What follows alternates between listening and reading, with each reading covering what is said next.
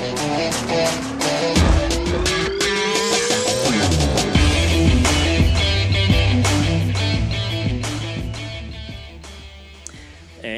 here we are. Welcome to issue 2 of Dad's Got Issues podcast. I'm one of your hosts, Charlie. And this is the other half of the DGI duo, Mark. Welcome back to our listeners, and welcome to our newest members of the DGI multiverse. Yeah, so we're gonna just kick things right off with the Around the Multiverse segment of our show, which is just us covering current events. So some of the things we're gonna go over. We're gonna talk about some comics today. Joker War #1, Dark Knight's Death Metal #2, Amazing Spider-Man Sin's Rising Prelude, and Mighty Morphin #1 is going to tease a new Green Ranger, which is going to be in November. Yes, November releases. So these are all comics that either came out this week or things that were announced as a part of San Diego Comic-Con, or at least the hype leading up to it. Like Charlie mentioned, Mighty Morphin #1 releases in November, and this week with San Diego, they teased the new Green Ranger to replace Tommy. As a Power Ranger fan, how do you feel about that? I'm fine with it. Like, well, they're doing two different Power Ranger stories, so they're going to do Mighty Morphin and Power Rangers just to confuse everybody, of course. But you know what? I don't have a problem with it. I am curious though who they're going to pick to be the Green Ranger, because Tommy is staying on as the White Ranger. So I'm very curious to see who it is. I want to know, is it a character that has been part of the story already, or is it, that's been a ranger or been a villain or something, or if it's somebody brand new. So like Charlie mentioned, Joker War not necessarily Joker War #1, but I think it's Batman 50 or 97. Which number for Joker War is 95? Yeah, Batman 95. We're gonna go part 1. We're gonna go over that in our hot off the press segment today. Dark Knight's Metal 2 released. I read it. Pretty good. Snyder's developing his own little universe over there, and he's not leaning too heavily into canon with a lot of stuff. I mean, he is, but he isn't. But so I have no qualms with what he's doing there. As far as movies go, the Old Guard has been consistently in the top 5 for Netflix the last couple weeks. We noticed that as we were talking about different things. Halloween Kills gets delayed, but releases a series teaser trailer that shows some paramedics, firefighters, and things like that rushing back to Laurie's house where they had trapped Michael, and we're hoping to finish him off. It's funny because my mom's a big Halloween fan. Like, that was her horror movie growing up, and we went up to the Poconos this weekend for vacation. We sat down one night with everybody and watched the last one that just came out, and she was really into it. She actually really enjoyed it. Most of the newer stuff she hasn't been a fan of, but she said it was a pretty good movie to playing to what the originals brought. I mean, Danny McBride's doing a tremendous job. It's funny to think like him and what's his name from Key and Peele? It's is it Jordan Peele? Yeah, he make these funny guys that have such a great appreciation for horror and the genre are just absolutely killing it lately. Right.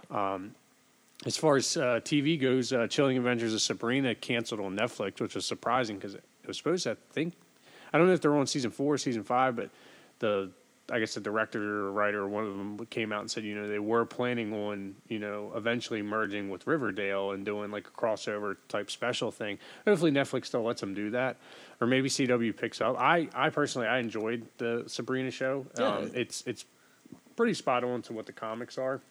So, well, and it's one of those shows that I'm kind of shocked that it's getting canceled for Netflix, considering it's one of the more popular shows. I'm almost wondering if it's one of those cancel and shift shows. Like, Marvel took all their characters away from Netflix, with HBO Max coming into play, CW shows showing on there. Maybe you get to see a little bit more of Sabrina down the line at some point.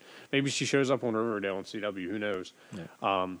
Disney announces Bad Batch series for Disney Plus. I'll let Charlie talk about that. I'm stoked about that. It's going to be one of those things because they introduced the Bad Batch during this last season of Clone Wars, and so what you're getting all these undesirable clones, right? They all have their unique skill set, and yeah, man, it's going to be something that it's just adding one more layer to an already awesome universe within Now, is this Star Wars. animated or live It's action? going to be animated, just like the Clone Wars, and Well, that's been extremely popular for them, so it doesn't make sense to change Right. it up and go live action. well, the one thing that I'm curious about though is, and I just haven't seen enough yet, is it going to be Bad Batch leading up to Clone, what we've seen Yeah. them in Clone Wars, or if it's going to be a continuation on that story that also includes former Clone Trooper 5s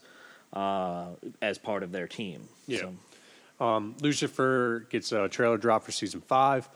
That's another show, kind of back from the dead, super popular on Netflix. Also in the DC universe. It's supposed to end, I believe, after season 6. Don't hold me to that. This may be the final season, but I'm pretty sure it got renewed for another one. Forgive me for not knowing the guy who plays Lucifer, but he's great. Yeah. I keep trying to restart it and go all the way from the beginning to the end, and I get like 4 or 5 episodes in, and I just end up finding something brand new to watch, and then I move on.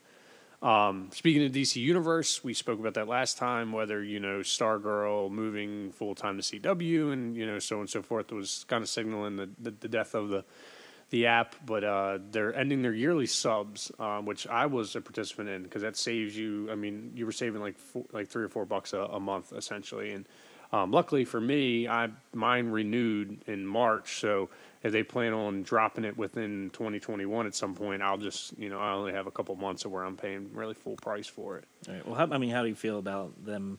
Like, do you think that this is just one more sign for DC? Oh, Universe? yeah, 100%. But I don't mind it. I have HBO Max. If Right. they're just going to push everything over to HBO Max, there's a lot of talks about the DC Universe turning into what Marvel's online comic resource is, where it's just all the comic books, which is cool if you like digital. If you want to check out a series that maybe you're like, oh, I don't know if I want to buy that single issue, like you can do it that way. But I can tell you this, I haven't read a single comic on DC Universe. I actually use it for the animated shows and the movie drops and things like that. But like, we're gonna go over Justice League, Dark, Apocalypse War today in depth, and we were talking. It doesn't come out on the network or the universe until next month, and it's been out on DVD for 2 months at that point. It was easier just to rent it through Amazon, and I'll pay the price because I wanted to watch it, and actually, it is a very good show, a movie, and we'll get into that.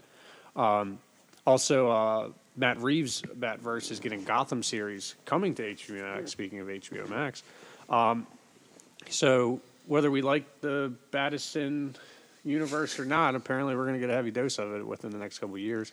I like Matt Reeves. I think he's a tremendous director, so hopefully he gives us something. It kind of sucks for the people that enjoyed Gotham on Fox, but I'm definitely more interested in a less like a more serious, in-depth look into the GCPD or into Gotham in general, their politics and things like that. Prior to like what got us to the point that they needed a guy running around dressed in a rubber bat suit, Right. to save them. Yeah. And then we got some toys and collectibles coming out. So Transformers keeping up with their theme of crossovers. So they've got a Top Gun inspired Transformer coming out named Maverick, of course. And that's going to be something, because they did one with Back to the Future that was Gigawatt, and then there was the Ecto one.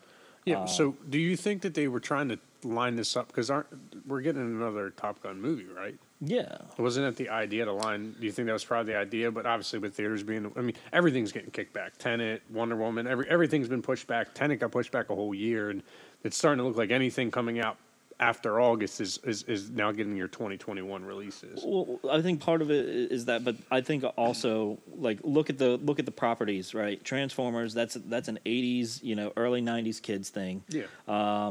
Top Gun, Ghostbusters, Back to the Future. Yeah. All 80, 90 kid things, right? So I don't think we're going to see, crossovers for things. I'm trying to think of like another movie. Like Terminator. Yeah. Because they're doing the Transformers versus Terminator comic right now. I think it's on issue 3 or 4. Right. But I don't think we're going to get, we're not going to get I'm trying to think of something. We're not going to get a Hey Arnold, Transformers thing. Like, 'cause it's not, it just doesn't fit the mold. But that's pretty cool that's coming out. And then we see that CGC is offering grading for cards now, which is good. What's one more thing that you can send through them? Yeah, and I mean it's a huge market. I'm not a real big sports card, or I know there's a lot of movie cards. Wrestling cards are huge, and a couple of the little wrestling collectible groups that I'm in. I think cards. I mean, it's very similar to comics. When people talk, they're like, "Oh, there's no money." No, there is. I mean, there's cards that are selling for 15, 20 grand from packs that you can go into the store today and buy. Patrick Mahomes' rookie card went for like a 25 grand at like a 9.8 or something like that. But CGC dipping their toes in the cards now is just, they're kind of the monopoly of comic grading. I mean, obviously you have CBCS, but people they turn their nose up to CBC. My big thing is I don't like that CGC doesn't let you posthumously send in comics that are signed and just have somebody on staff to verify that that's a legitimate signature. I mean, you're a company that charges all that money to have your books graded. You would think you would have an authenticator on staff that says, yeah, this is authentic, or no, that's not authentic. So, I mean, one of the things, though, to think about, maybe this is for a discussion down the road, is just grading in general. Is it worth it? Is it worth the investment? Because some people swear by it and others don't. Yeah, I mean, I buy comics, old, new, whatever, and I've a good friend of mine, Steven, who he loves sending his stuff in to be great because he likes to preserve it. He likes to know that it what its actual worth is, because obviously you put the number on it. I'm not a big fan of that. I mean, to be honest with you, you're gonna probably lose about $200-300 on like a really, really good book if it's not graded. But I have no intentions of selling anything anytime soon, minus any sort of like hard times that we come on. Obviously the first things to go will be collectibles and things, but I have no interest in sending my stuff, especially if it's a book I've been like dying to have in my collection or in my possession, and then I'm going to send it away for 3 months and then get it back, or potentially with a crap score that I just paid $100 for. I'm like, nah, I'm good. Right. Well, and like I think about like the stuff, that everything in this room right now, because we're recording here at my place today, and everything that's in here, right?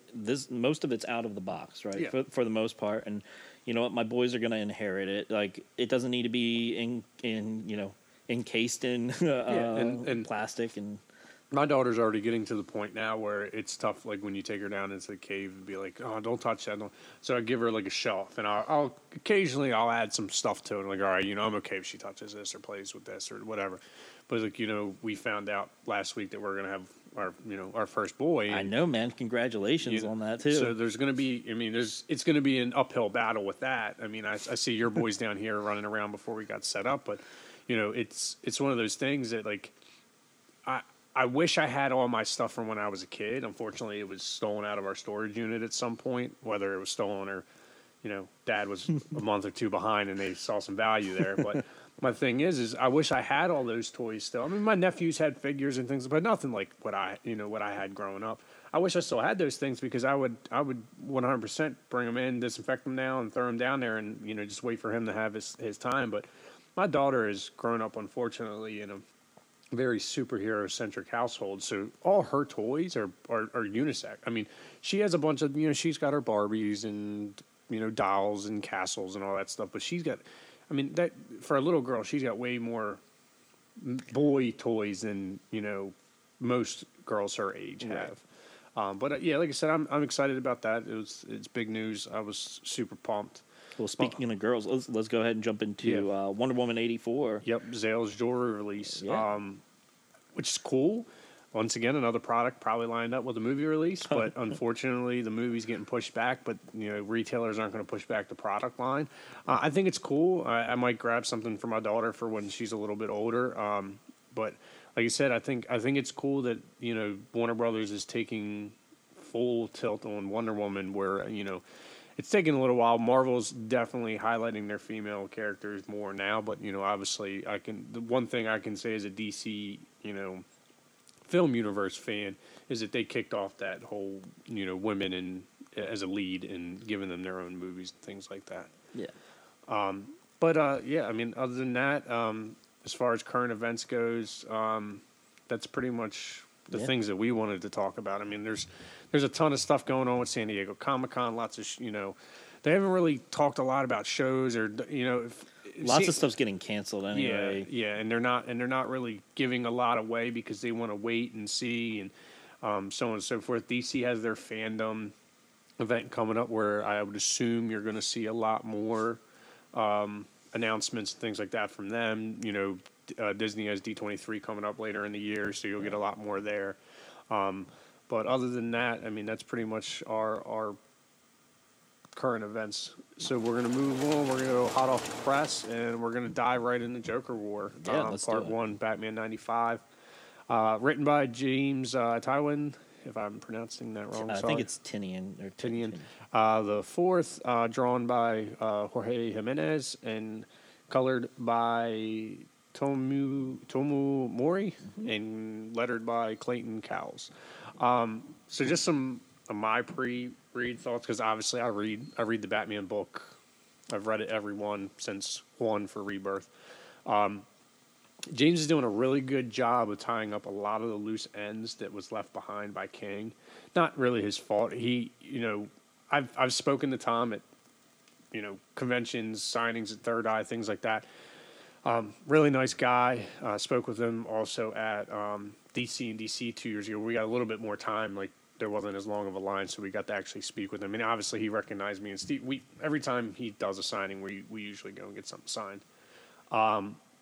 But speaking with him, he wholeheartedly thought he was getting his 100 issues, and I guess they weren't satisfied with the way the wedding, planned out for DC, the backlash he got. I mean, it was terrible to hear that he had to hire private security because people were sending him death threats. Yeah, it's ridiculous. It's a story, man. Like, it's not the big one. Yeah, it's not that. I mean, as somebody who, is a lifelong, Batman guy, like, super fan, like, I don't get that bent out of shape, but I also, as being a super fan, realize that Batman can't get married. Like, he can't be happy.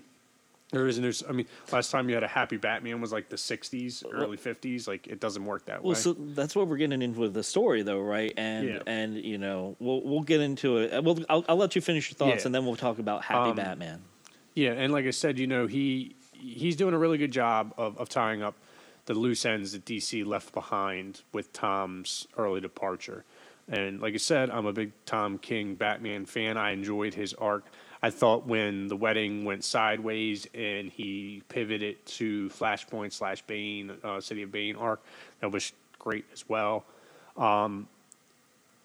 James has done a really good job of doing what he did with Detective when he did the Victim Syndicate.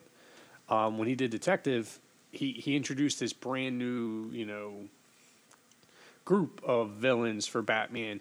And it was a really compelling storyline. It did a really good job of bringing the Bat family together in Detective and pushing that team of Batwoman, Duke, and all the other people, working together.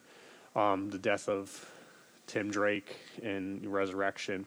But he's doing the same thing with Batman, introducing Punchline. And, kudos for him for going to DC and be like, all right, look, you're going to put me on this book that you want to be turned around and be as popular as it's ever been. All right, you need to give me Joker. You need to let me do a proper Joker story, which they haven't done since Death of the Family with Snyder and New 52. And, doing the research for our Spotlight issue, which will drop on Thursday, for Joker, he doesn't have a lot of, like, main continuity, just, like, long-run stories where, like, there's all these tie-ins and all this other stuff. Like, so him, James stepping into this role of running the Batman series and saying, you know what, I need this. I like that. I like that he's doing it that way. Right. I'm enjoying how the one thing he is taking from King's run is the death of Alfred, and still exploring how that's rippling through the Bat universe, so to speak.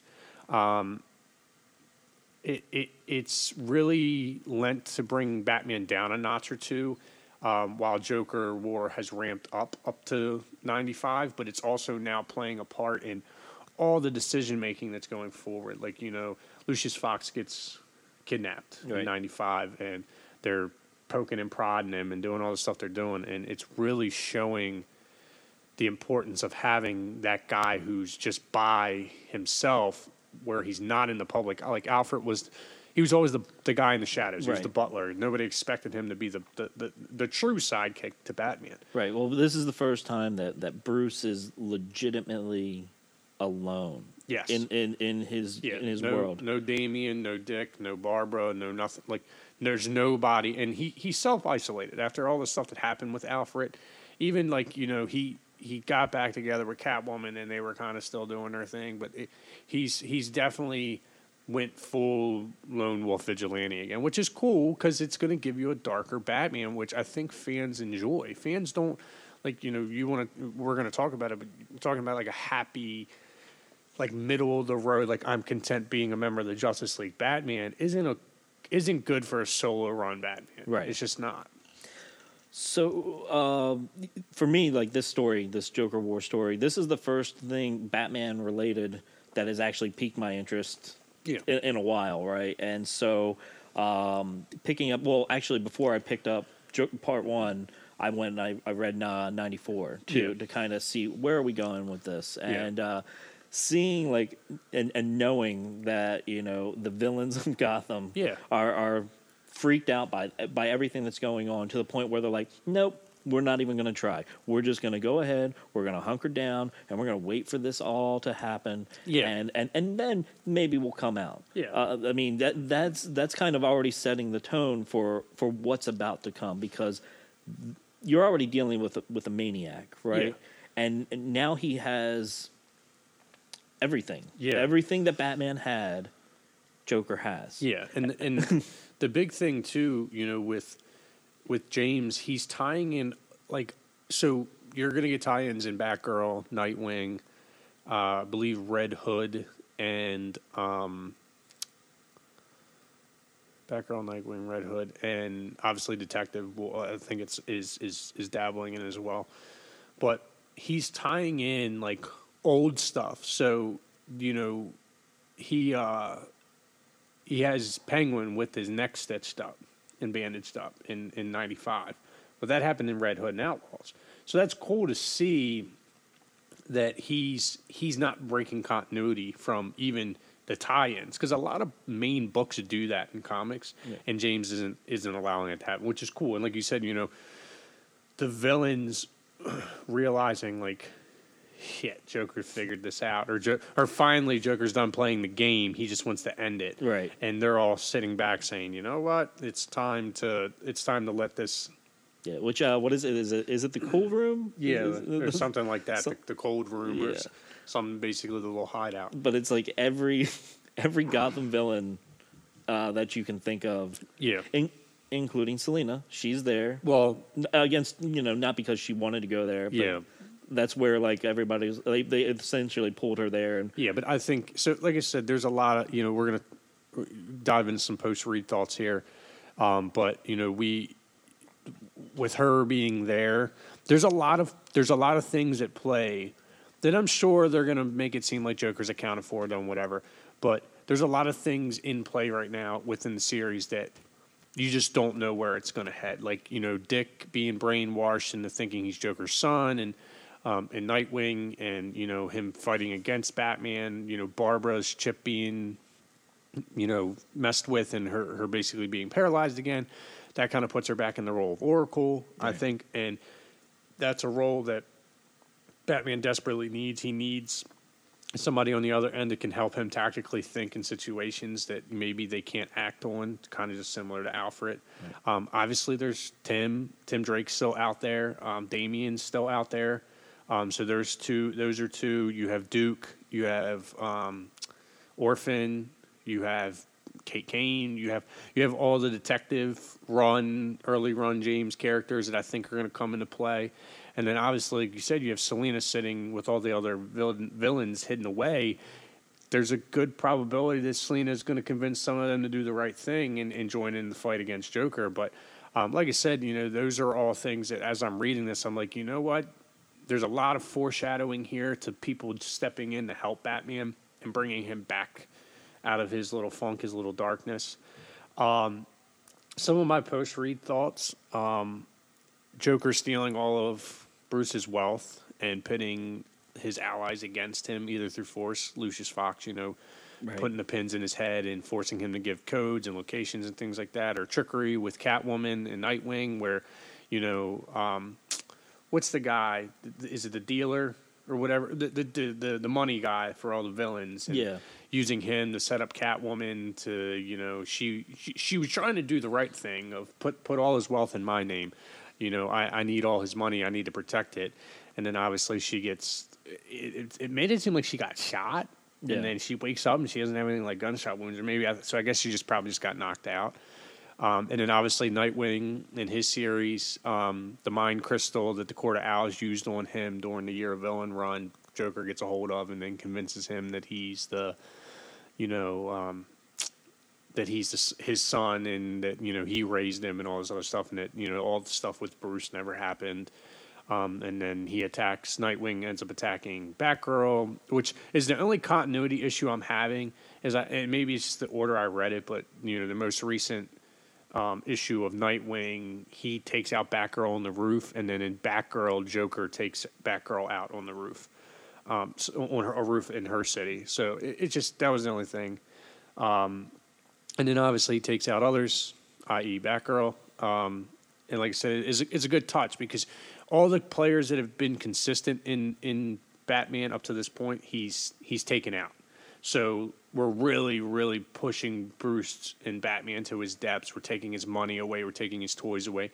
Like, Batman has basically back to year one version of himself of he's got to, and he's got to dig deep and figure out how he's going to win this war. Well, right, and that's one of my thoughts too. Is he's Batman right now. He's one step behind, right? And you can't blame him, right? Yeah. I mean, everything that's happened to him at this point, it's weighing on him. It's definitely taking him off his game, and I think that. But I think from a storytelling standpoint, like that's great, because I don't think you or I sitting here, kind of knowing how comics work, right? Batman wins this war. Yeah, right. Batman, and if he doesn't, it's a hell of a bombshell that people. I mean, death isn't forever in comics. We understand that, but there has been a ton of talk about this 5G stuff, which is apparently dead now at DC. But like, DC kind of wanted to move into a new territory of maybe new faces for similar titles, But my thing is if you come to if the end of this is the ultimate destruction of Bruce Wayne and Batman to somebody new to step into the cowl, I think it's a cool way to go. A lot of people are really contentious. They don't like the idea of Bruce Wayne not being Batman. But then, you got the Batman Beyond run right now is really good. Terry McGinnis is great. Right. But, who's to say, Damian, and like we said last week in Dead Planet, Damian as Batman is a cool avenue to explore. And that's my thing with Damian too, is you keep seeing these whether it was through Apocalypse War or through Deceased or whatever. And as Damian grows, he takes on more of Bruce's personality, right? There's still that, a-hole that is Damian in there, but you start going, okay, I don't dislike you as much as I did before. Yeah. And you are starting to come around. And to DC's credit, they're making Damian a more likable character. The more that they use him, the more you go, okay, I'm behind. He's a character that's really, I mean, Dick Grayson showed it through the years, like as he got older, and then they introduced him in the Teen Titans, and he becomes Nightwing, and so on and so forth. So they showed his progress, his growth as a young ward to a young man to obviously a full grown man.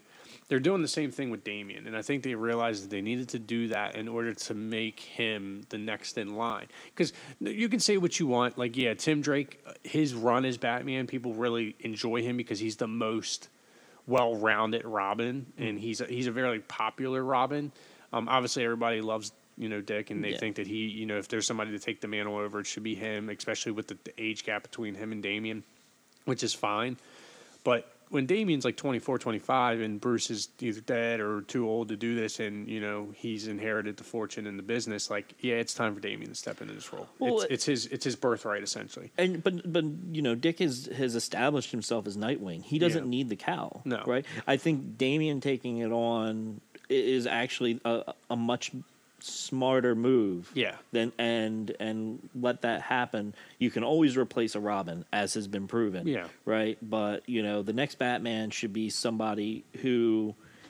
Dick is his own person. He's not Bruce, and that, but Damian is more Bruce than Dick will ever be. Yeah, I really enjoyed the art.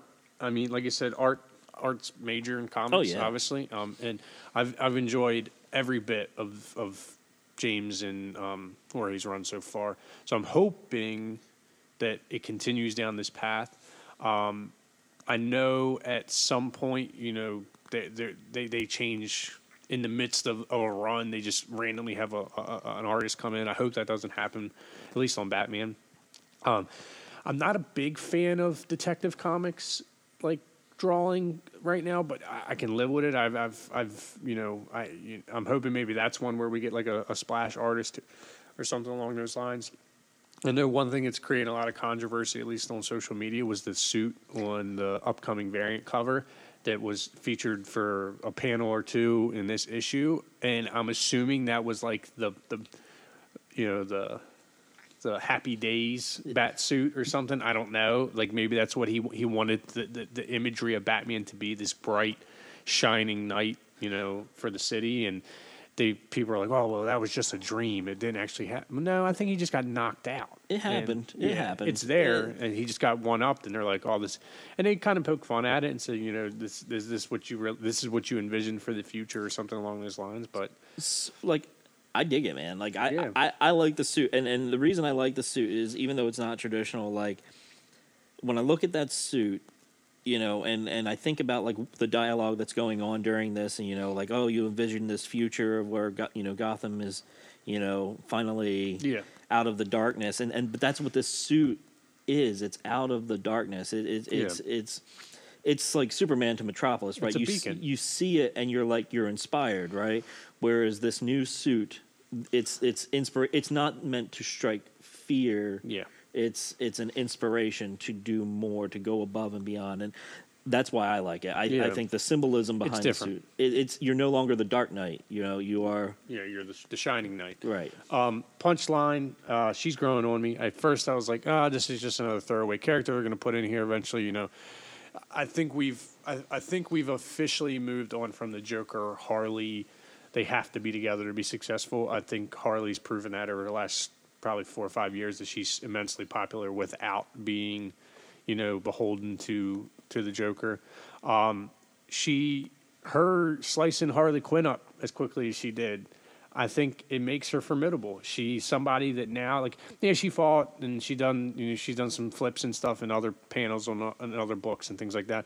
But Punchline's really, really starting to cut her teeth and show her teeth a little bit, and I think that's going to go a long way in this.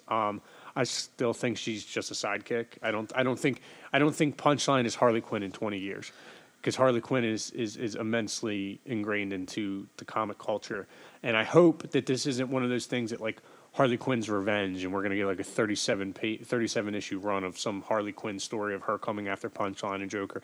I hope that's not where we're headed with this. I hope that Harley comes back in Joker War and she ends up fucking, big hammer and Punchline to the skull, and puts her in a wheelchair or something crazy, and maybe that's the kind of I don't want too much Punchline. I just want enough that it wets the palate and I'm happy with it, and she's a memorable character. Right. Well, see, I've liked what I've seen with Punchline. Right. I think that compared to Harley Quinn, she's a better complement to Joker. Right.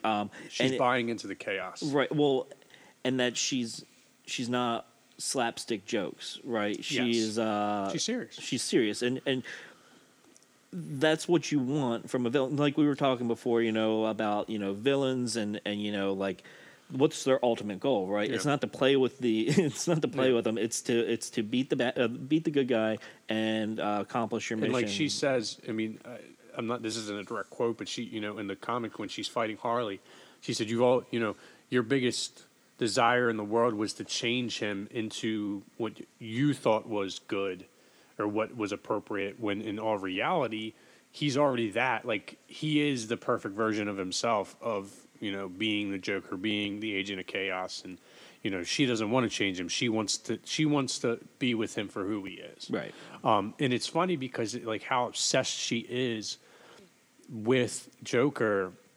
And I think even Harley pointed out at some point in the midst of their fight, like, baby, you're always going to be number 2 because Batman's number 1. Like that's his true love. And, we're going to dive into that in our spotlight issue. I'm going to bring that up, as far as, the oddities of the Batman Joker relationship. I like how James is stacking the deck against Batman. I think he's doing a really good job, like I said, knocking off his allies, taking his wealth, basically making Bruce Wayne a fugitive, which isn't really fucking hard. Right. I mean, he's a playboy. Yeah, there's insider trading. There's this, there's that. So, yeah, he's a fugitive. But guess what? You can't find him when he doesn't leave the cowl. When he's Batman, Bruce Wayne essentially disappears. Yeah. I think that may come into play, too, at some point. Maybe they're like, oh, well, I guess Batman is Bruce Wayne because we haven't seen Bruce Wayne and Batman in the same room yet. Right, so, because you get all of the news stories of Bruce Wayne's been helping Batman. That's where this money's been going, and it's like at some point somebody's going to go, hey, you know what? It's going to be a 7-year-old kid on Twitter. Right. Hashtag Batgate. That jawline looks awfully familiar. Yeah. Right? The cliffhanger for issue 95 was great. It's one of those things like you're reading it, you're for like a consensus ending to that issue, and you're like, it's going to be there. But like I said, I still think, like I mentioned, we have a lot to come. Damian, Jason, Tim, I think Dick snaps out of it. Barbara's going to play a role. Like, there's a lot of people coming through here. And then obviously, like I said, along with the villains, I think those villains are going to play a role. And I hope it's not like Gotham. Well, I'm hoping that it's not a double turn, basically. Like Catwoman spends so much time down there that she just watches the world burn. I'm hoping I like Catwoman in the hero role. Mm-hmm. Like she's grown on me to the point that like I don't like her. Like her character doesn't work in a world where everything around her is burning down and it's like mass domination. Like her character doesn't work. Like she just wants to steal a diamond. Well, when she's with Bruce, she doesn't need to do that. Right. And she can use her tools and her abilities for good. I like that better. I think she's a much better hero at the moment than she would be a villain, especially in modern times. And like I said, I mean, I know you read 95 and you said you read 94.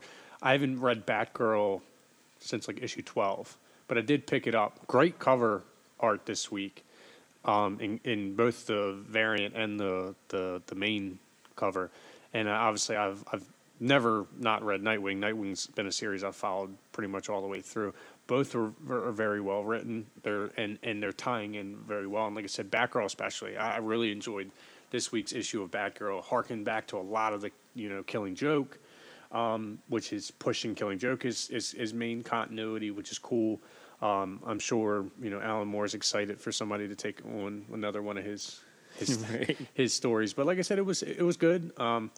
Joker using, but the thing is, I mean, spoiler alert if you haven't read it, she impales Joker with a steel rod, like in the back right. at the end of the issue.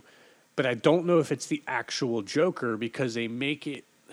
There's like a dialogue at the end that's very similar to Killing Joke. Joker says, tells the joke of, the Batman and Batman and him they share that laugh, right? And then he snaps his neck. Yeah. Well, at the end of the Batgirl issue, it's very similar. They're laying, because she's obviously paralyzed still, right? She did something to get just enough juice to stand up to toss the rod into his back, but they're both lying there, Joker bleeding, her paralyzed, and they both laugh. Right. So it was very harkening back, like you said, to Killing Joke in the end of that. But like I said, I'm enjoying it. I'm hoping that it continues down. I enjoyed James' run on Detective. When they were like, hey, we're going to take him off of Detective, I was like, why? It makes no sense. I think it was because Detective had to have been doing better than... nothing was doing better than Batman at the beginning of Rebirth, but it was doing so well.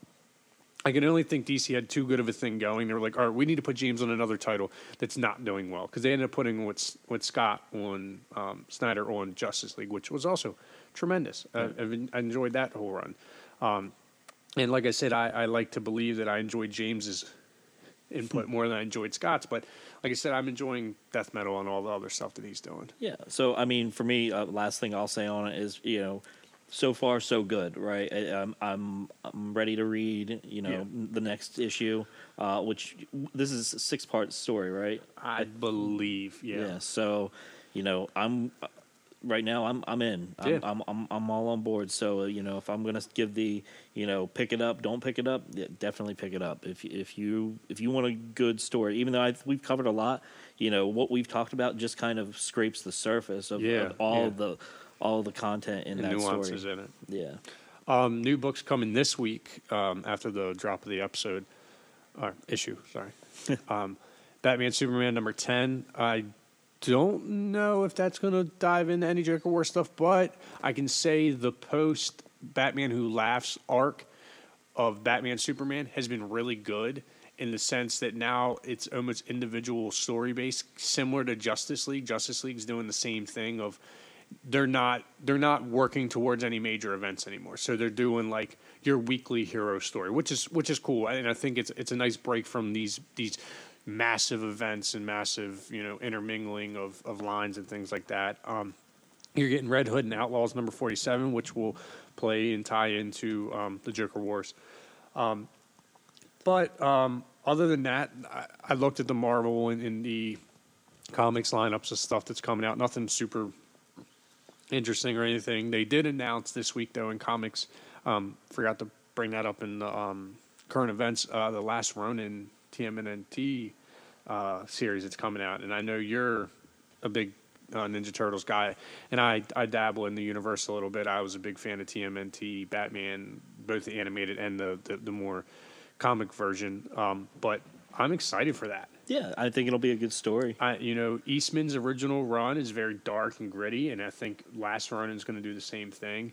And it seems like it's just going to be the original Turtles, so not the sister that they just introduced and things like that. So if you're more of a harken to like the original content of things, they haven't announced which turtle it is, and they won't show him with weapons because they don't want to give it away. The only imagery with him with weapons, he has all of them.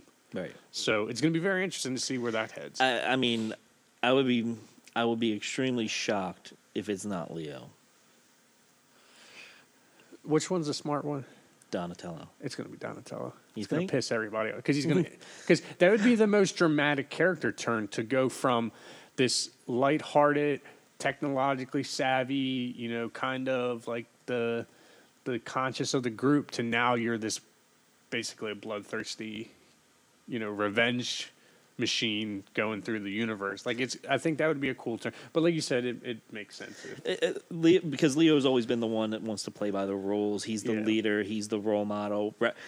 Everybody wants it to be Raph, right? Yeah. Because he's the muscle, right? He's the guy. But no, I think you're going to see. I think it'll end up being Leo. But all right, so we'll transition to Inside the Ropes, where we promised you guys a WWE Extreme Rules recap, which means we had to sit through that garbage.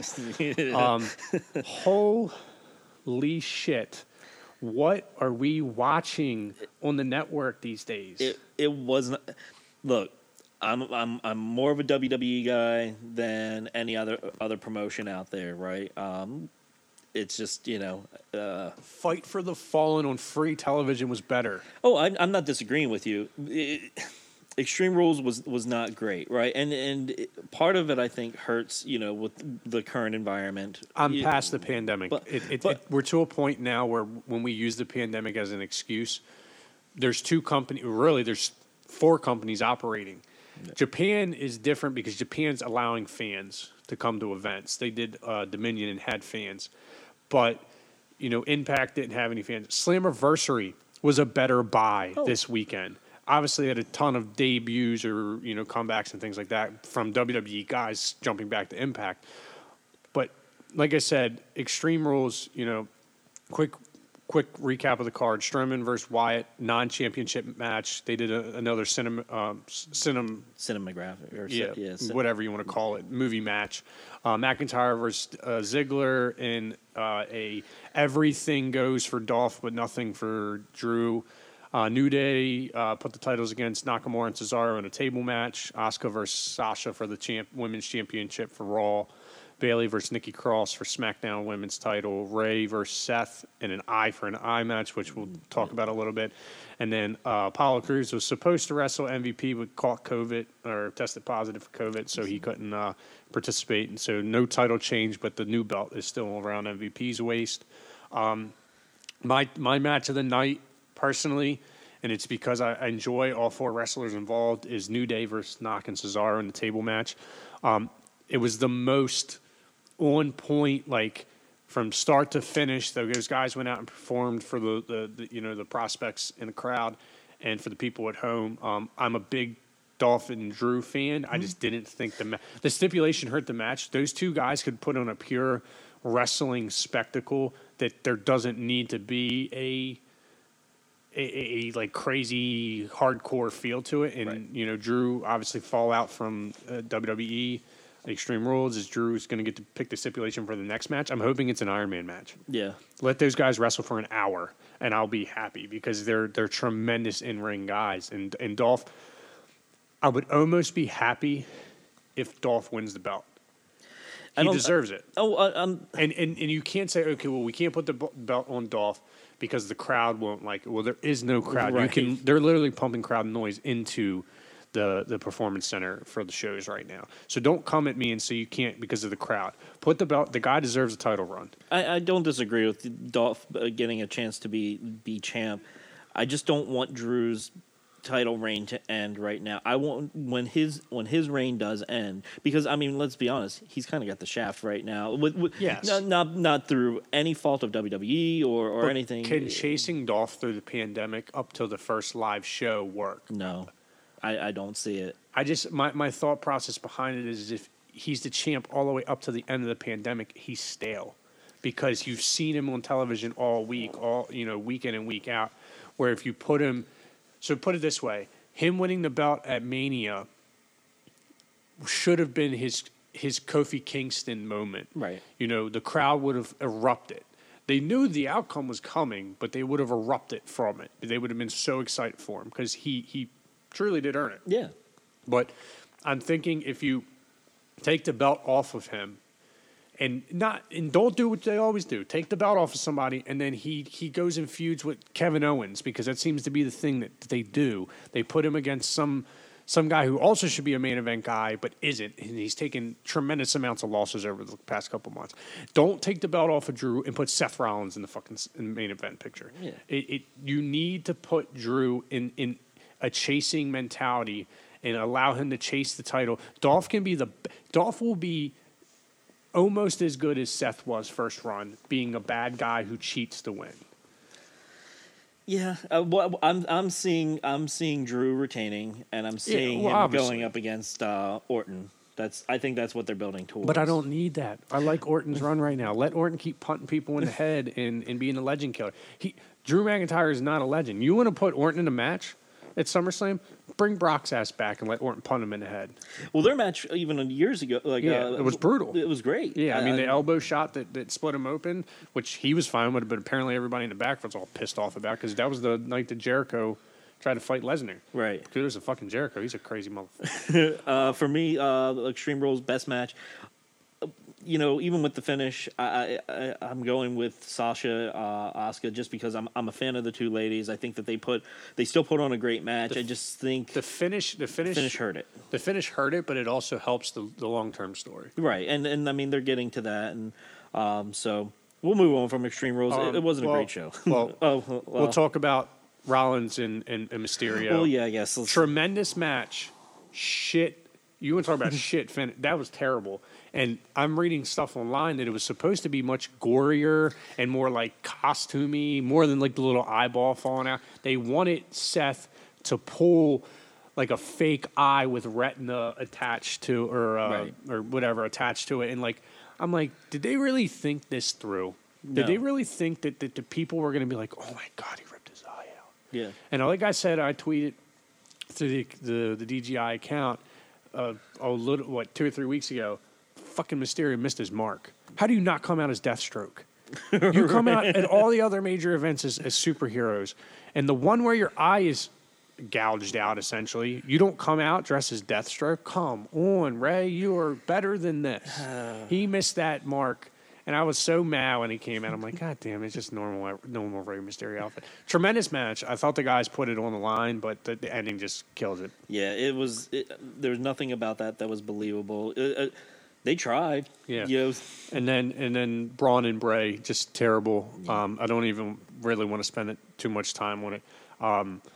The Undertaker match apparently is a one and done. We don't need no more. And they're doing it because of the pandemic, and I get it. But a lot of people loved the Funhouse match at Mania. I thought that was trash. Yeah, it was fun to go and see all the different like walks and talks of John Cena and kind of poking fun at his career, and it was a proper way if that was how they're going to send John off into the sunset. I guess that's proper. I don't know. Sure. But I wasn't a fan of that match. I love the Undertaker AJ Styles match. I actually just watched Chapter 5 of The Last Ride the other night at work. I put it off because, you know, I don't like to get emotional over pop culture, but, you know, I've gone to every WrestleMania for the last 5 years, and, you know, I go every year thinking like, okay, I'm going to get to see the last Undertaker match. Okay, this year will be it. This year will be it. And I want to be there for his last match. So I'm hoping that, you know, if you know, God forbid, we do actually get Mania, which is going to be in Tampa again next year. Okay. They moved the LA one, or I guess because LA's saying that they don't think they're going to have mass gatherings like that at any point in 2021, or at least the early parts. So we're going to get it. It's going back to Tampa, which is cool because I really wanted to go to Raymond James Stadium. So I'll probably still end up going to that. But like I said, that Swamp match was just terrible. And nothing against the guys competing. I don't like saying those things because these guys that go out and perform for us, especially under a pandemic, they're giving everything they got. And Bray, God help him, you know, with WWE and their misdirection of him. I know you're not a big Fiend guy, right? Right. I don't care for the Fiend. I like Bray Wyatt. But I like that he's trying to make something work. The most exciting part of that match is when the Fiend pops out of the water at the end. Yeah. For me. That just goes to show you that Bray the Swamp Monster is dead. That's all it is. And like I said, Strowman doesn't need to be in these honky, you know, late 70s, early 80s, you know, character matches. Strowman is a beast, and he should be displayed. Book him like you book Lesnar, and he'll be better. Yeah, I mean, I don't think anybody should take anything that we say negative about, you know, especially like something like Extreme Rules, right, as we dislike the WWE or dislike the wrestlers, right? It was just a bad show. Everybody there tried their best. Yeah. And hey, I'm all for that. It's a badly written show. Yeah. Because we're about to get into our Wednesday Night War recap, and both of those shows are tremendously booked. Yeah. So we're going to talk about AEW 715, their July 15th episode, Cody versus Sonny Kiss, Elite versus Jurassic Express, Lucha Bros versus FTR, and Moxley versus Cage for the title. This was their Fight for the Fallen pay-per-view. And Jericho drops a promo on Orange Cassidy, and Orange Cassidy proceeds to drop a whole bucket of orange juice on Jericho. And from what I read online, apparently Jericho wanted him to come out a la Kurt Angle, Stone Cold, with an orange juice truck and spray them down, but they couldn't find like a company that had orange juice. Yeah, had that much orange juice. It's probably tough to find. I mean, it was probably just. I mean, you could have just done water with food coloring. We wouldn't have known, but whatever. My match of the night. So July 15th in NXT on the 15th, you had Io Shirai versus Tegan Nox for the women's title for NXT. You had Keith Lee versus Donovan Dijakovic, and then you had Indy Hartwell versus Shotzi Blackheart, Timothy Thatcher versus Denzel Jornet, and Damian Priest versus Cameron Grimes. Finally, I like what they're doing with Priest on NXT. I was a big Punishment Martinez. Yeah, Martinez fan in Ring of Honor. His match versus Adam Page at Supercard of Honor down in Orlando, I believe. Was it Orlando? Yeah, in Orlando. Tremendous match. Those two guys beat the shit out of each other. It was great. My match of the night for the 15th was FTR versus Lucha Bros. That's just a match I've been waiting to see and wanting to see. It's just two completely, different styles of wrestling. Plenty of other stuff. The Cody Sonny Kiss match. Sonny Kiss is a unique character for AEW, and they caught a lot of shit at the beginning of their company because they said, "Oh, well, Sonny Kiss was assigning to appease to the LGBTQ crowd." Same thing with Nyla Rose. It's not. Both of those individuals are tremendous performers, wrestlers, and students of their craft. And Sonny Kiss showed that against Cody. Right. And that was a very close second for me for the night. It's not that I didn't like the Keith Lee Donovan Dijakovic match. They put on classic after classic. If you watch NXT, You mean Dominic? Is it Donovan? I have Donovan. Well, sorry. You're good.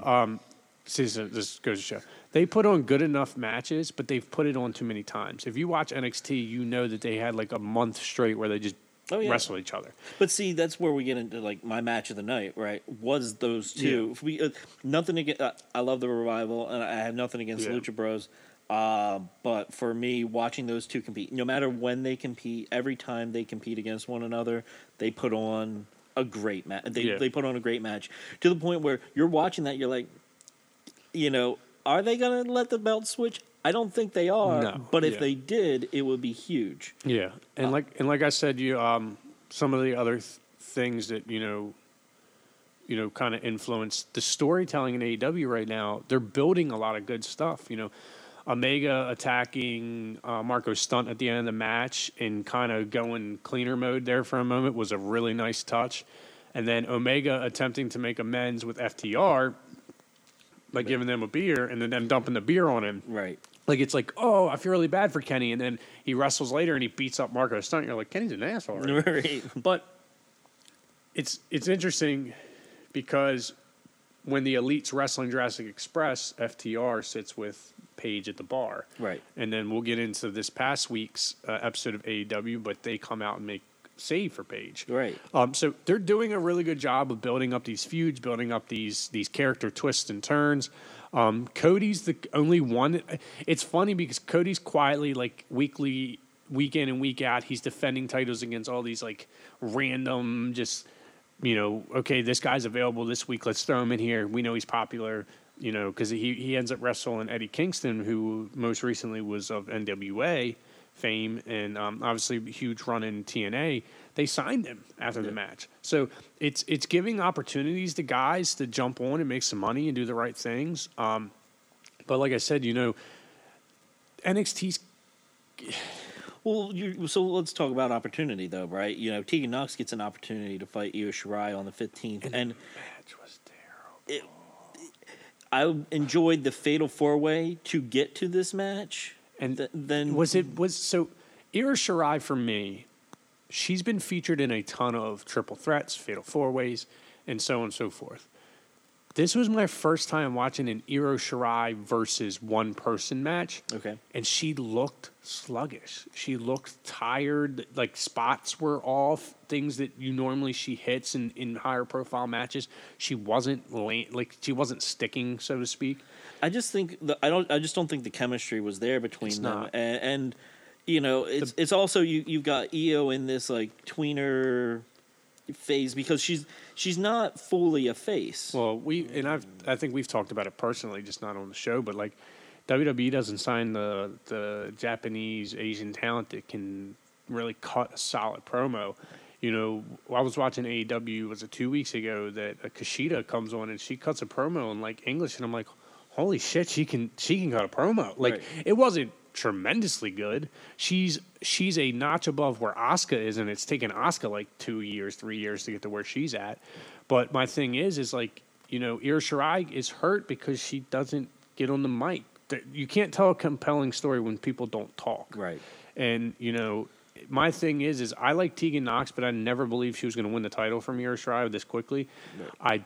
And they moved on super quick, right? Because they had Dakota Kai come out and punt her right in the head, and she kicked the shit out of her. Yeah. Holy crap! I was like, God damn, that looked like it didn't. That didn't feel good. Yeah, that was a hard sell. So obviously you had Moxley versus Cage. Moxley doing a little bit of groundwork on Cage and putting him in the armbar. I thought that was a cool little change of pace for Moxley. Still a hard hitting match, and then Darby Allin jumps in. Yeah, well, I like the throwing in of the towel that harkens to an old school wrestling. They do that a lot in AEW though. Yeah. You know, MJF did it to Cody. Cody at one point did it to Kenny in Ring of Honor or New Japan and pissed off a lot of people. That was the start of his feud with Kenny. Right. My hope is Bullet Club is fine. Yeah, Bullet Club is fine. My problem is you can't have a heel Kenny and a heel Cody at the same time. It doesn't work. No. So my hope is Kenny goes on like this crazy long run. Kenny turns heel. I hope the Bucks turn heel with him, but I don't think they're going to. Well, but everything that's been shown so far, that or at least what the seeds that have been planted, right, is all turning Page. Yes. And FTR, right? Yeah. Because right now, Revival, well, FTR, they're getting cheered. They're good guys for all intents and purposes of storytelling. Hangman and Kenny are good guys, right? At what point does the disrespect from FTR and Page to Kenny, I think that's the catalyst to turn the Bucks. Right. And if you turn the Bucks, I'm hoping Kenny gets a nice long world title run. In some way, shape, or form, Cody, maybe he hopes we forget that he can't have a world, or maybe he says, "If I want him to do what NWA did with their mid card title, it's escaping me the name of it, but where you did a certain amount of successful title defenses in a row, and then you got to cash it in. I would love for that, and I think AEW kind of did the same thing, or NXT, sorry, where Keith Lee was the North American title. Use it as a cash-in title. Like, you get to have the title, build your character, win a bunch of matches, and then be like, okay, now let's do this first title thing. And then if I win, I'm the NXT champ, and we put this belt up. Well, yeah. I mean, so let's go ahead and jump into this past week's stuff. So you had on AEW, you had Cody taking on Eddie Kingston, which you already touched on. Turned into a no DQ match. Super physical match. Yeah. Look. People can crap on wrestling all they want. Probably some of the people that listen to us, but they may not even be wrestling fans, and they fast forward through this. But look, you put yourself on the line physically, and you take thumbtacks. Like, there's no right way to land on thumbtacks. As a dad, you're going to step on a Lego and want to think you're dying a slow death. Imagine getting tossed on 100 thumbtacks. Right. It was.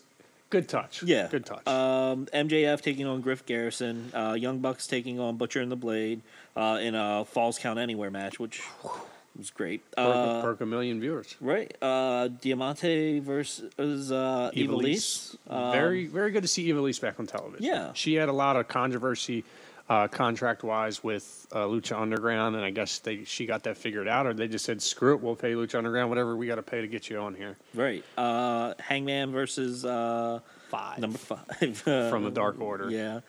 And during that, we saw FTR come out and make the save. Before Kenny. Yeah. And then you had the Inner Circle taking on Jurassic Express, which then saw, Sammy Guevara.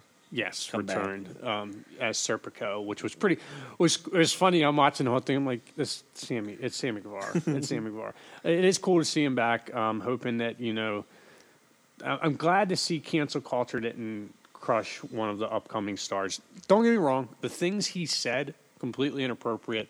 But he's also 23, 22. He's young. He grew up in a generation where there was no filter for a long time on social media for what you said. And yes, it was inappropriate. He's also a young man, and I think he's grown a lot, and he made his amends. He apologized. He reached out to Sasha personally and said, hey, look, I'm sorry. Whether she accepted that apology, that's up to her.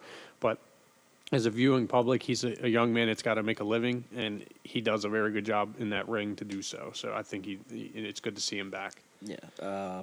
Let's see. And then on NXT, we had Keith Lee relinquishing the North American title, which you already touched on. And setting up the ladder match. Dexter Lumis taking on Killian Dane. I almost said Killer Cross. Karrion Kross taking on Dominic Dijakovic. Shotzi Blackheart taking on Aaliyah. Everrise versus Breezango. Yeah. Bronson Reed taking on Mr. NXT Johnny Gargano. And There was a third. Was there a third person in that match? Wow. Strong. Thank you. Roddy Strong. And then Tim Thatcher taking on Oney Lorcan. Yeah. So here's my thing with Keith Lee relinquishing the title. I get it, right? I get why they're doing it, but I would have preferred to have seen him give that title. Give somebody an opportunity at both. I would have him doing double duty on shows, and have him legitimately lose the title, other than give it up. Circus Seth, Right? when he was doing U.S. title versus Cena and wrestling whoever for the Right, world because title. right now you're trying to make Keith Lee the guy for NXT, and I've said it for a long time. Well, they're also rushing Cross. They're rushing to throw him into the mix. Right. And what are we getting out of this? So, did you put the belt on Keith Lee to be topical currently, and you're just going to put the belt on Cross post, NXT 30? Right. Or are you going to let Keith Lee beat Cross? I just don't get it. I'd rather seen Cross maybe go into the North American title picture first. Slow roll his build, make him dominant. Right. But I mean, I just Vince being backstage for NXT is starting to rear its head. and me and my best friend Kevin, we were talking about it, right? And he brought up a good point with NXT. Even when NXT makes questionable decisions, there is a payoff to those decisions, right? So it's like, okay, I'm not going to write it. I'm not going to be upset. I just when you scratch your head with NXT, especially for somebody like me who really enjoys NXT, you go, okay, where are you going with this? And eventually they get to it. Yeah. And I guess it's me just being impatient, and part of that is just being a WWE fan. Is you're so used to things getting rushed that you're not used to long term. Yeah, and I kind of just looking at the card, I love Breezango. I mean, they're goofy as hell, but it makes me upset that Imperium has the belts. They could have put the belts on Breezango, and Breezango could be defending them every so often because they're there and available. Ever Rise is like a very cheap version of like the Young Hardys. Yeah. But not to discredit those gentlemen, they're great wrestlers. I maybe there's like a limited amount of tag teams available to NXT at the moment. I don't know. The Bronson Reed match was a nice surprise. It's good to see them. Gargano doesn't need another mid-card run. Roderick Strong doesn't need another mid-card run. Those are two guys that should be established main eventers at this point. So Bronson Reed getting his opportunity that Keith Lee wanted to give to people is cool to see. And Bronson Reed moves well. He's a great wrestler. I'm enjoying his work. Well, that's where with this whole opportunity, so to speak, I think that the people who you think are locked in to win, like next week, Balor is supposed to be part of this triple threat. It's Thatcher and Loomis. Oh, not Loomis. No, Dexter Loomis. Yeah, you're right. Is it Loomis? It's Loomis and Thatcher. Yeah. Versus, well, it should be a good match. I think one of those two win. I want Balor to win because I'm a big Finn Balor. I don't know. It pains me because it's like the NFL. When you see a guy sign with the Miami Dolphins, and you're like, well, he took the payday. Right. My problem right now with Balor is he just content with being paid, because I think that's where we're at. He's got to be at, because they're not going to, clearly not putting him in the main event picture. Right. In NXT, I don't want to say demoted, because he chose to go, from what I've read, he chose to go back to NXT. But he's not really even building anybody up, because he beat Damian Priest. Yeah. He could have put Priest over. I wanted so bad to have an Adam Cole Finn Balor feud for the NXT Championship, because Balor, you already have the story. Balor was the longest reigning. No. Cole is the longest reigning, and Balor should have stepped up and said, "I'm going to prove that I am better than you, and I'm going to take my title back from you." But like I said, I don't know what they're doing, and it kills me because Balor is my favorite NXT wrestler. He was my favorite Raw wrestler. He was my favorite SmackDown guy. Right. I mean, well, look at my collection over here. All my wrestling figures over here.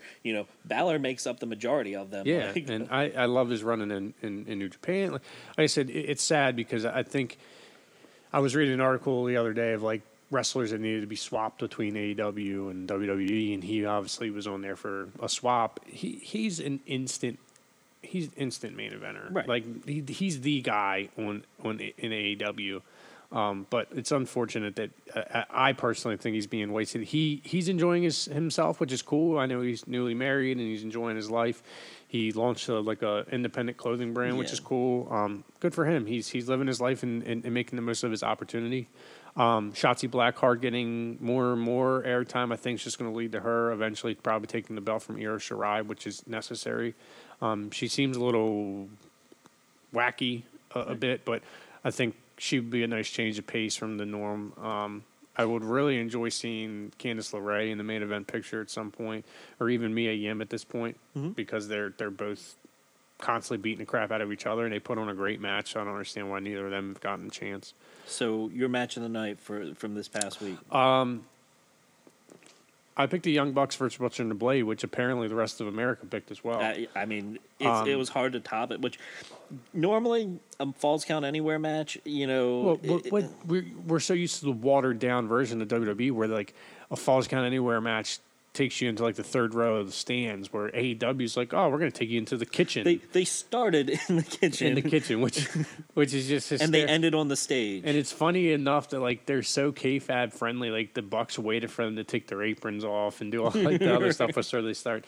And like you said, it ends on the stage. Like it was a great match. And the rest of I don't fall into the whole numbers and ratings, and because I watch NXT after. I actually ended up watching NXT the next day. Or at the end of that night, basically. Right. But my thing is, you had over 1 million viewers. Yeah. So people keep, neither of these shows are breaking 1 million. Well, it's because both shows are playing at the same time. Right. If you combine the numbers, they're almost 2 million. So if you put AEW on Thursday nights, AEW is going to break 1 million viewers. Everybody's going to tune in. Right. But people are flipping back and forth or watching later or watching. But, Chris Jericho's, he's just a merchandise making machine. He breaks out the Demo God line, and now he's selling new shirts every other week. Right. But they're winning a demographic war, and I think that's what they're content on. They're winning the viewers they want to win. And NXT puts on a great product, and they are consistently quality for TV production. Where AEW, sometimes the camera angle doesn't look quite right or doesn't, but they're getting better too. But like Jim Ross said, we put on a better product. On the post show, we put on a better product. I don't know why you would want to watch NXT live. Just record that shit and watch us, and then watch NXT later. Well, so it's part of it is preference, right? Like for me, I watch NXT live and I watch AEW after the fact. I think part of that too is if you watch NXT after the fact, they cut for Hulu, right? Yeah. They cut stuff out. Yeah. So I don't know if AEW does the same. From what I've seen, is you get the whole show. I DVR it, so right. Okay. I watch the whole show anyways. But this past week, AEW was definitely Dynamite was definitely the better show. Yeah, from top to bottom, yeah. It was the better show.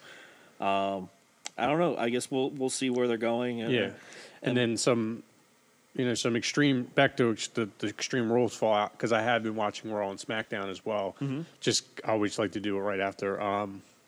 Like I said earlier, more Dolphin Drew's not a bad thing.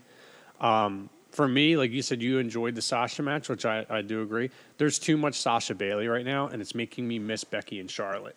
I'm realizing that we're getting the two underlings of the four horsewomen, which makes me not mad because I like both of them. They're great. And I'm not particularly a fan of either of their heel runs. Mm-hmm. Sasha's a much better heel when Bailey's a face and they face each other. Yeah. Seth needs direction. Give him a mid-card title run or something. MVP needs an opponent right now. Let him work with MVP. That would be a great back and forth. Well, so if rumors are to be believed, there's a possibility of a new Nation of Domination. Yes, stable. I saw that. And you have Ron Simmons coming back. Lashley, Shelton Benjamin, and MVP. Right. But you know what? With that rumored as Big E's new singles run, which is huge news, does that factor in? Like, I mean, can you do a cross brand faction? yeah, I don't know. Like I said, I'd like Big E. The Big E news is the biggest news of Yeah. all. Weird how they did it, of like this like passing of the torch thing between him and Kofi, which was kind of cool, but it was also like, so is he not a part of New Day now? Like, or is he New Day but the singles guy in New Day? Yeah, because like Kofi was the singles guy, yeah, and then Woods and E held the belts, the tag team stuff down. like I said, a lot going on in wrestling. Wrestling's obviously the most live and up to date thing during all the pandemic and whatnot. So, I mean, if you're not watching wrestling, it's a good week this week to jump in and watch. I mean, there's a lot of good stuff on AEW. I mean, Raw was pretty good last week. SmackDown, apparently, I tuned in for a little bit, but didn't finish watching it. But yeah, a lot of good, a lot of bad, a lot of in between for wrestling. But like I said, a lot more good than bad for most part. We're gonna blow through. They're not toys; they're collectibles. Charlie can talk about his Target Star Wars stuff. Yeah, so Target and Star Wars, Star Wars Galaxy's Edge, right, which is Disney's property down in,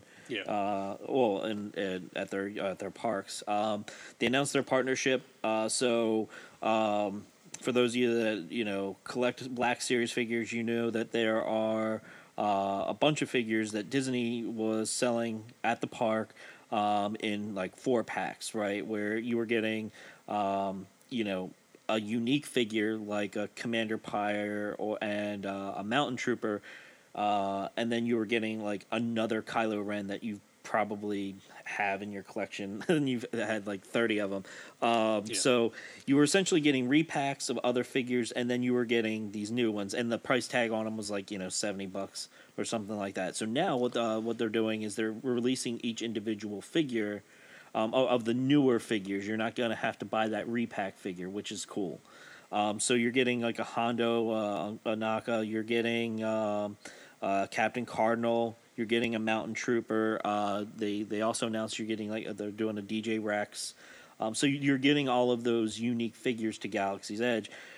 The hard part, because they're not in stores yet, but you're going to have to fight for them online, which, if we're learning anything through this pandemic, it's online ordering. I mean, we covered it last time. Yeah, we were cautiously optimistic, and it went about as well as we expected it to for San Diego. Right.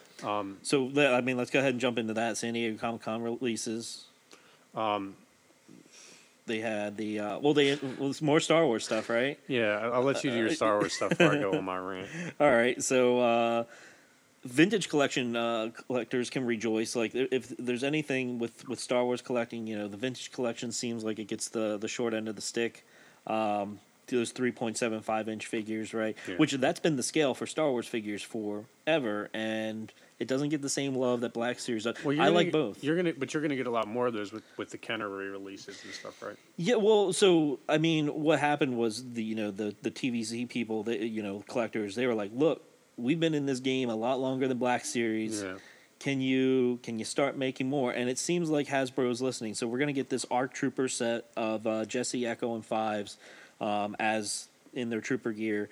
That's going to be through Hasbro Pulse. You're also getting, we are getting another Black Series thing, but it's going to be in vintage packaging. We're getting another Wampa, which they did years ago. This is just a re-release in new packaging. Yeah, just to piss everybody off. That's like, oh, mine's worth a lot. No, it's not. Yeah, but I think they're slated for the September 2020. So we don't want to be like every other podcast / YouTube TV series, whatever you want to call it. But Funko, you suck. It's such a love-hate relationship, and I'm so deep into it. Charlie got out of it. I should have just followed his footsteps. But I only wanted the Black Lightning 3,000 piece item, and I know it's a million people logging on and wants to get it, but it's in my cart. I get to the point, and apparently this shopping wheel of death is a new thing for Funko. And I've been trying to pay attention. We talked about Funko having their problems and issues recently. Maybe they were going to fix them in 3 weeks, time. Funko doesn't care. the guy, what's his name, Brian Malati or whatever the hell his name is, the guy that's the CEO. Yeah. And he released a pre-recorded, but they pre-recorded an apology video. So that shows you how bad things are getting, or are for Funko Online. They just don't care. They know they're going to sell. It doesn't matter if a bot gets it, or some flipper or something like. They don't care about their devoted fans. If they sell their 3,000 pieces, they sold their 3,000 pieces and they're satisfied. Right. Market value right now is around 150 to 250 for the Black Lightning Pop that I need to keep my collection current and fulfilled. It is what it is. I'm not going to dwell on it too much. There's plenty of other shows in YouTube videos and things like that where people are all upset and up in arms. It is what it is. I got my Ra's al Ghul. I got my hopefully I can get my Black Lightning at some point. Steven picked up a Cyborg Superman for me. So I got the other ones that I needed.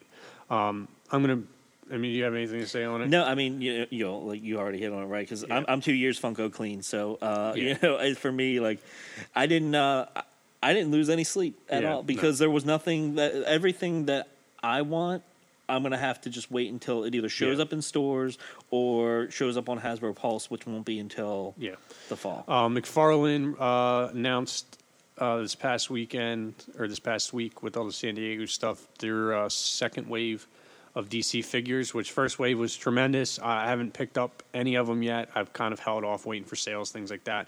But the Flashpoint Batman, holy shit. It's awesome. McFarlane has been known for the detail of his figures, but these new figures are just tremendous. And the Build-A-Figure, they're doing the Build-A-Figure line similar to Marvel Legends, is Merciless from Dark Knight's Metal series, which is another cool-looking figure. And now they're doing two-backs. You're getting Red Death and Flash, Red Hood and Nightwing. And you're getting all these, you're getting Rebirth Flash, and they're starting to venture into different characters. Well, but they're still Batman heavy, which I think we talked about before, right? Is like McFarlane is they're putting out decent figures, but it's a very Batman centric. Yeah, well, I mean, he's a Batman guy, and I'm a Batman guy, so it doesn't bother me. Yeah, it doesn't bother you, but they're great figures. Yeah, I mean, you're getting, like you said, you're getting your money's worth for the figure. I'm not a big fan of the Arkham figures. They don't look good. The comic figures look great, in the book figures look good, but I don't know. Maybe it's just the realism; it's just not translating well. I'm not super excited about the Arkham. I think it's Arkham City, Batman, but the Deathstroke with that looks good. See, I'm still a big fan of the DC Universe classics. Like those to me were great figures. Well, DC Direct is still doing figures. Direct is great. DC Icons is great. Like it's just. I don't know, like McFarlane. Also, the scale. That's the other thing, right? There's 7-inch figures. Yeah, they're much bigger. There's versus the 6-inch figures, and for me, like it messes with. You got a message on the window over there. Oh, okay. He ran away. Oh, one of my kids just showed up. Hold on. Pardon the interruption, folks.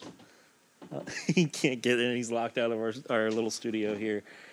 Okay, there he goes. There we go. What do you got, buddy? No. No, you can't. All right, there we go. All right. That's an easy one. But that's a good stopping point for the toys as far as that goes. Like I said, not a whole lot coming out of San Diego this year just because of all the cancellations and everything. But the McFarlane run line. He also had a show debut on Sci-Fi. I watched a little bit of it last night. It's basically, I guess, a following of his story. I don't know how many episodes it's going to be. First episode was pretty good. But like I said, I'm excited about the McFarlane figures. Funko, you suck. Hasbro's doing good things with Star Wars and so on and so forth. But we're going to move in. This is going to be a little bit longer. We're going to try and make this less than 30 minutes, but we're going to talk about Justice League Dark Apocalypse War. We both watched it. We both enjoyed it. I've enjoyed this entire DC animated movie run in the last 7 years. Apocalypse War is directed by Matt Peters and Christina Soda, produced by James Tucker, who's produced all the DC animated movies in the last 7 years in that continuity. Screenplay by Margaret Scott, story by Christina Soda and Ernie Albacher. Has a 90-minute runtime. For me, discussion, my thoughts.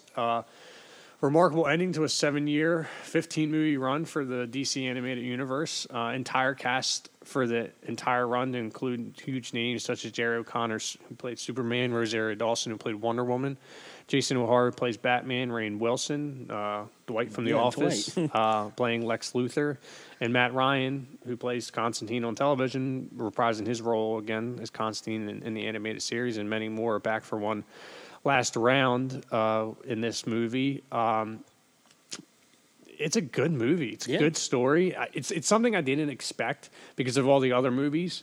But much like Tom Taylor's approach to Deceased, the writers, Allbacher and Soda, waste no time killing off pretty much every beloved hero possible and enslaving all the biggest of the big timers they could to aid in Darkseid's conquest. Aquaman, Hal Jordan, Jon Stewart, and the entire Green Lantern Corps from on Oa. Titans, Sans, Raven, and Robin, Zatanna, Batgirl, Batwing, Superboy, Swamp Thing, entire Suicide Squad, Lois Lane, Lex Luthor, and many, many more are all killed killed very gruesomely on screen. It's I mean they did the job of and it goes back to my point last time, right? Of Darkseid being the bad. Oh yeah, he's well. We get into that at the end of it. Like I said, we said in the last episode that we think Darkseid's the ultimate bad guy, but apparently he's not. Yeah, I mean, they made a very good argument against us in this movie. I guess. Look, let's get through this, and then we can get into that. Film does a great job of highlighting the Suicide Squad as being heroes than any other actual DC Animated Universe movies did.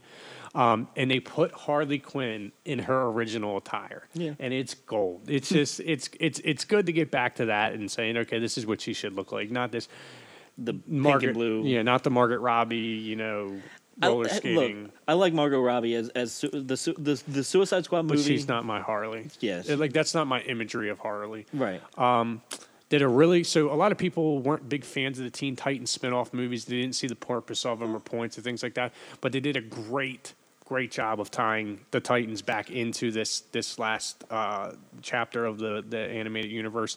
Raven's constant battle with Trigon, who is our baddie that we now might have to think back and be like, nah, maybe he is the ultimate bad guy. We just haven't seen enough of him because the Titans have done a good job of keeping him locked up. Well, Raven has done a good job. I keep him out, and I definitely appreciated the fact that during this whole apocalypse war that they do recognize like how strong Raven actually is to be holding him back. Yeah. And she's like, and they're like, no wonder she snaps sometimes because, she has this demon. Yeah.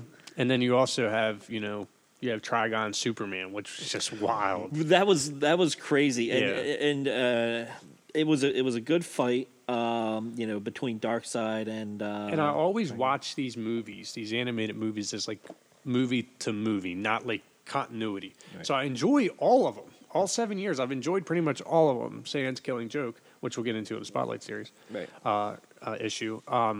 But watching this one and now like fully realizing everything they did have ties to one another, this might be the exact shared universe every DC fan should be appreciating. Well, I don't think you're going to get much of an argument from anybody going, the DC animated universe is what we all hoped would be the answer to the Marvel Cinematic Universe. My question for you, they would never have been financially as lucrative in theaters, but like think about like Mask of Phantasm for Batman. Right. Tremendously successful theater run when it came out in the 90s. Right. They might have, if they would have said, hey, you can have live action. We're going to do live action movies. But we're gonna dominate you guys here animation wise and do the same thing you're doing live action with animation, and we can do more because we can just draw it. It doesn't have to actually physically happen. Right. If they would have released these movies in the theaters, I think as they went, they would have gotten more and more popularity, I think, amongst the DC people because we all appreciate it now. Looking back on it, you're like tremendous continuity, tremendous shared universe run, and I'm not a huge fan on the New 52 animation like style. Like I'm not a fan of like the Superman without the trunks and Batman and like the suit. I'm not a big fan of that art, but I got so used to seeing it over the last 7 years and 15 movies, and I'm okay with it. Right. Like I said, I crap on the New 52 comic book era a lot, but this run of animated movies might never be matched again. Hopefully it is. Hopefully the next new run is going to give us like a rebirth version. I would love to see a rebirth brought to the small screen. And like I said, listening to World Balloon and listening to Tucker talk. James Tucker was the gentleman that I referenced in issue 1 for us with the Word Balloon podcast. Him saying that he's not people aren't a big fan of New 52, but that in 10 years people are going to be arguing that was the greatest comic run in DC history because that's what they grew up on. Yeah. Like I said, my verdict is 9 out of 10. It's one of the best DC animated movies in the last 7 years, and it was a great way to tie everything up. I think. The deaths, the story, the depth of everything, and taking it to where it did, and exploring the different characters and things. It was done. It was done well, very well. Like for me, like it started a little slow, and I think you have to build up to the story. I would have appreciated just a little more of a faster pace, but overall, like it didn't hurt the movie at all. Removing the big names, is.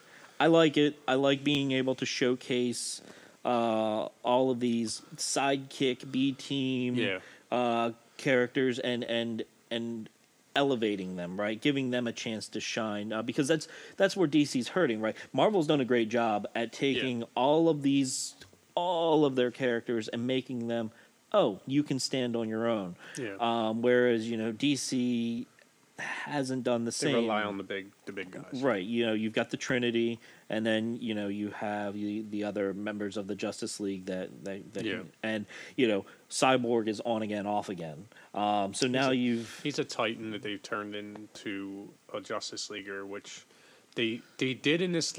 So the last 7 years, these movies have been pivotal in the plot moving point of making Cyborg a Justice Leaguer versus a Teen Titan because he's so important to the Dark Side, Mother Box, Apocalypse connection because of his ties to it. Right, he's made up of that material. He is a Mother Box essentially. Right. My thing is, they made me like him more in this movie than they did in all the other movies. Agreed.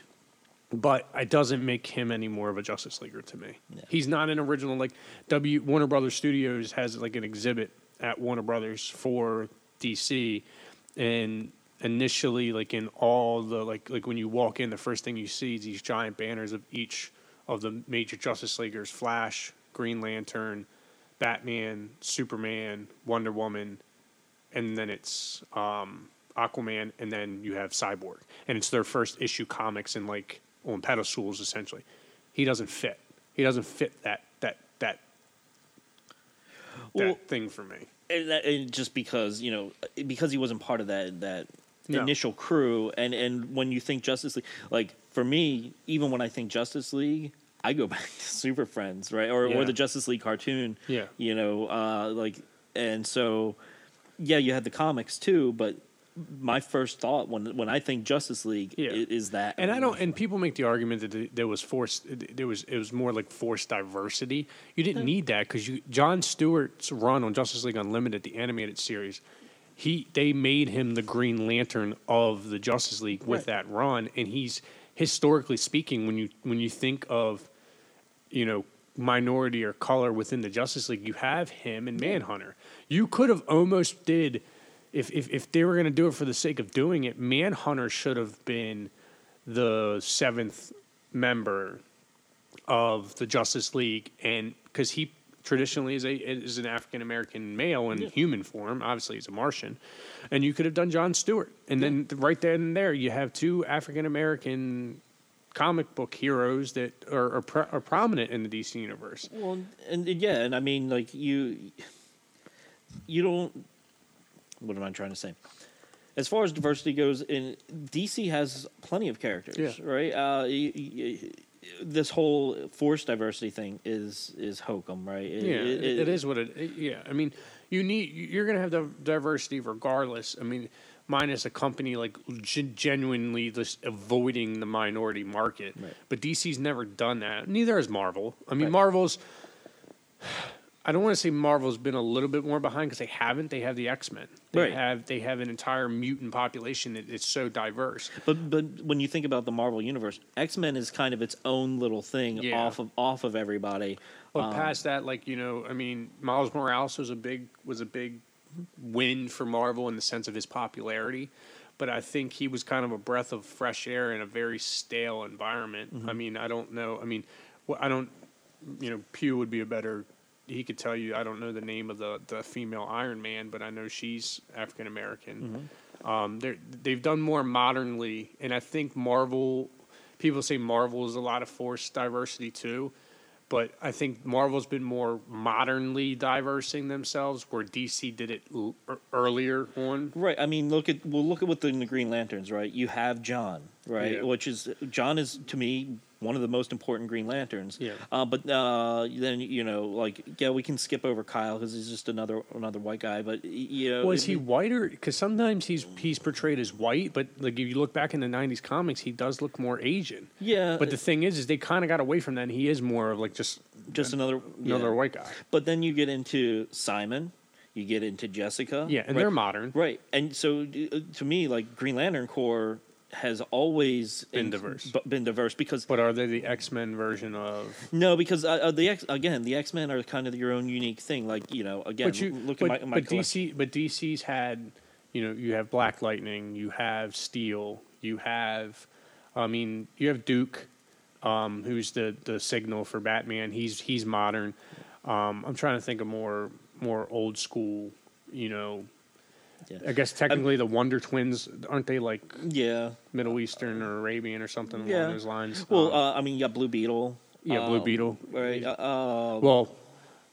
He was more 90s, right? Because Blue Beetle was also Ted Kord at one point, which was a white guy. But when I think Blue Beetle, I that's not where I go to. I think of the more modern Blue Beetle. But like I said, this isn't a debate whether DC or neither of them are forcing. We're just saying that we think that like I said about Cyborg, I just don't think I don't consider him a Justice Leaguer. Unfortunately, even through all of this, he's still a Teen Titan guy. And with them doing so many Teen Titan movies, I think he would have been better served in that role in Teen Titans, to where they could have been the main characters in the universe if they really wanted to. Between Raven's battle with Trigon, his battle with Darkseid, and the Justice League kind of falling in the middle of all of that, it could have worked out. It could have been worked a little differently, but I understand that they wanted to highlight the Justice League and they wanted to highlight their marketable characters, and they built more market out of Teen Titans, and now you have the Titans live action show, which is building a cult following of people that really enjoy it. So. All said and done, I think Cyborg's mainstream exposure is definitely upticked as being a member of the Justice League, but I still harken back to Teen Titans. I like him better as a Titan, but it is what it is. One thing that I will say about this whole movie, like I enjoyed it. I'm with you. I would highly recommend it. Get the DC universe or go out and. Just do the free trial if you want next month, because it'll be on there next month, just to see this movie. But as always, DC has their parachute of it's Barry's fault. Yep. It's all Barry's fault. Flashpoint caused it. That's why Apocalypse is here. So I guess if I have any gripe about this, it's always Barry's fault. Yeah, it's just they always go back and blame Barry, and at some point, you just have to accept, no, this is just how things have happened. It's not Barry's fault. Well, they set it up in, so apparently when Tucker did Flashpoint, and they were in the midst of directing it, he said that they came into him and said, "Hey, you need to make this movie fit for the start of the next universe, like the next multiverse story." Yeah. So. Barry going and doing what Flashpoint Paradox, the movie, does not. It's close enough to the comic, but it is separate in its endings and things like that. But my point I'm trying to make here is that, I do agree DC has used Flashpoint all the way through these animated movies as the reason why everything is happening. And I agree, but it was a great ending because it wipes the slate so clean to now whoever comes in to take over from Tucker and the crew, they can do what they want to do. Yeah. I mean, yeah. Because we're getting All-Star Superman or Superman the Man of Tomorrow, whatever they're calling the next movie this year that's coming out later this year. And it's completely new. He's back in his red trunks. It's old school Superman, which is cool for me because, like I said, I'm a big fan of the rebirth run of Superman and getting back to, truth, justice, and the American way. Right. So I'm excited for that because that means I'm probably going to get a new Batman animation style. Hopefully that hunkers back, or even just give me the rebirth suit with the yellow outline. I like that suit, and obviously they went away from that in the comics too, but went back to more of like a Hush era bat suit. But like I said, I don't mind the Barry Allen blame game because it's tough for Marvel to reboot their entire universe. DC does it so often because we have the multiverse. Right. But with Rebirth, they combined a lot of Earths and did a lot of different things, and they kind of streamlined continuity back to like a normal, like this is the story, this is how time's set up, and this is it. I'm hoping they do that in the DC animated universe. But Barry's always going to be Barry. Barry's always going to remember that he did these things. So that's what makes Rebirth so great is that, having to remember Wally West and do all that other stuff, and then Dr. Manhattan and all that jazz in the comics, playing into like this is why New 52 kind of happened and this is why Rebirth is happening. I think Barry remembering, and like when you do they're going to do a Flash animated movie.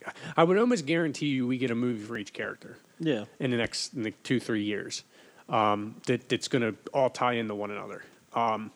But when they do the Flash movie, it's going to be Barry remembering New 52 and having to fight to remember the stuff before New 52 or before the Flashpoint Paradox, and not wanting, people are going to say, well, Barry, why don't you just go? Well, I can't do that because when I do it, things go bad. Right. And like that's what happens in the comics right now. Like he's constantly in a personal fight. Like he knows he could go back and just end. Well, I mean, even in this, Yeah. he kind of was like, no, I promised Iris, that I would never do this again. But yeah, like I said, it's a tremendous movie, tremendous end to 7 years, 15 movies. That's a long slate. In I mean, all the little tie-in, spin-off movies and things like that. They did a really good job of bringing all those characters in. And like I said, I mean, just the death scenes of like things happening. You're like, oh, this is so good. Like, like Darkseid crushing Oa. Yeah. And Jon Stewart trying to get the one last hurrah in at the end before the battery is crushed. It's just so crazy. And like using Batman as like the general for Darkseid's army was like ingenious. And you get the Thrill Killer suit, right? Or no, what's the no? It's not Thrill Killer. What's the pop? Because it's funny because you get a pop. There's a pop for that Batman suit before this movie's even made, and I mean, I have to hunker back and figure out where it is, and I think it's like Earth 22 or something along those lines for Funko. But like I said, it's just the red and black bat suit is so dope looking, and like I said, him fighting Damian and essentially killing Damian. Yeah, like it's so like it's a good movie. Like I said, I give it a solid 9 out of 10. It's a solid end to that run, and thank you to James Tucker for a solid 7 years. Hopefully, whoever follows in your footsteps can do the same thing. And it's funny, Tucker was the director, producer, whichever one he was for Batman: Brave and the Bold, and that's of all the modern Batman animation TV shows, I've enjoyed that tremendously. I mean, you get a lot of JLA, you get a lot of Justice League. It's a good show. My daughter loves it. Like I said, when the next one comes, that'll probably be the one I introduce Batman to him. And as they get older, they'll get the animated series, and then they'll get 66, and they'll get as their brains can comprehend certain things. But you naming him Bruce? No. Okay. All right, man. Well, hey, let's go ahead and wrap this one up. I guess we'll start planning for our next issue. Yeah. Like I said, we have our spotlight issue coming out on Thursday. It's going to be about the Joker. With Joker War happening, things like that, we thought we'd stay topical. If you you enjoyed our takes today, make sure you like and subscribe to the podcast to keep up to date on our latest episodes. You can turn your notifications on through your settings. If you have any questions, comments, or topics you'd like us to take on in the future, shoot us a message on Twitter, IG, or reach out to us via email. We have our Facebook page set up too. We're reachable through there. Well, yeah, I mean, you can hit us up on Twitter at DGI Podcast. Instagram, we're at Dad's Got Issues Podcast. So, or you just search us up on Facebook by typing in Dad's Got Issues Podcast. We'll show up there. Yep, and we have, like I said, we have an actual page now on Facebook. We also have a group page you can join, which we as individuals moderate and interact with you guys, so you have the benefit of that. And like I said, we hope you guys enjoyed the podcast. I think, we really wanted to keep it shorter, but I think we're probably going to be in this hour and 45 minute to 2 hour range. So hopefully you can listen an hour into work and an hour coming back from work. Yeah, or just break it up, and listen to it over the course of a couple days, whatever works for you. But we definitely appreciate you guys listening, and we'll look forward to your feedback. And if there's anything you want us to do, anything you want us to know, just reach out. All right. So I guess let's we'll be signing off. Give it a hit my music.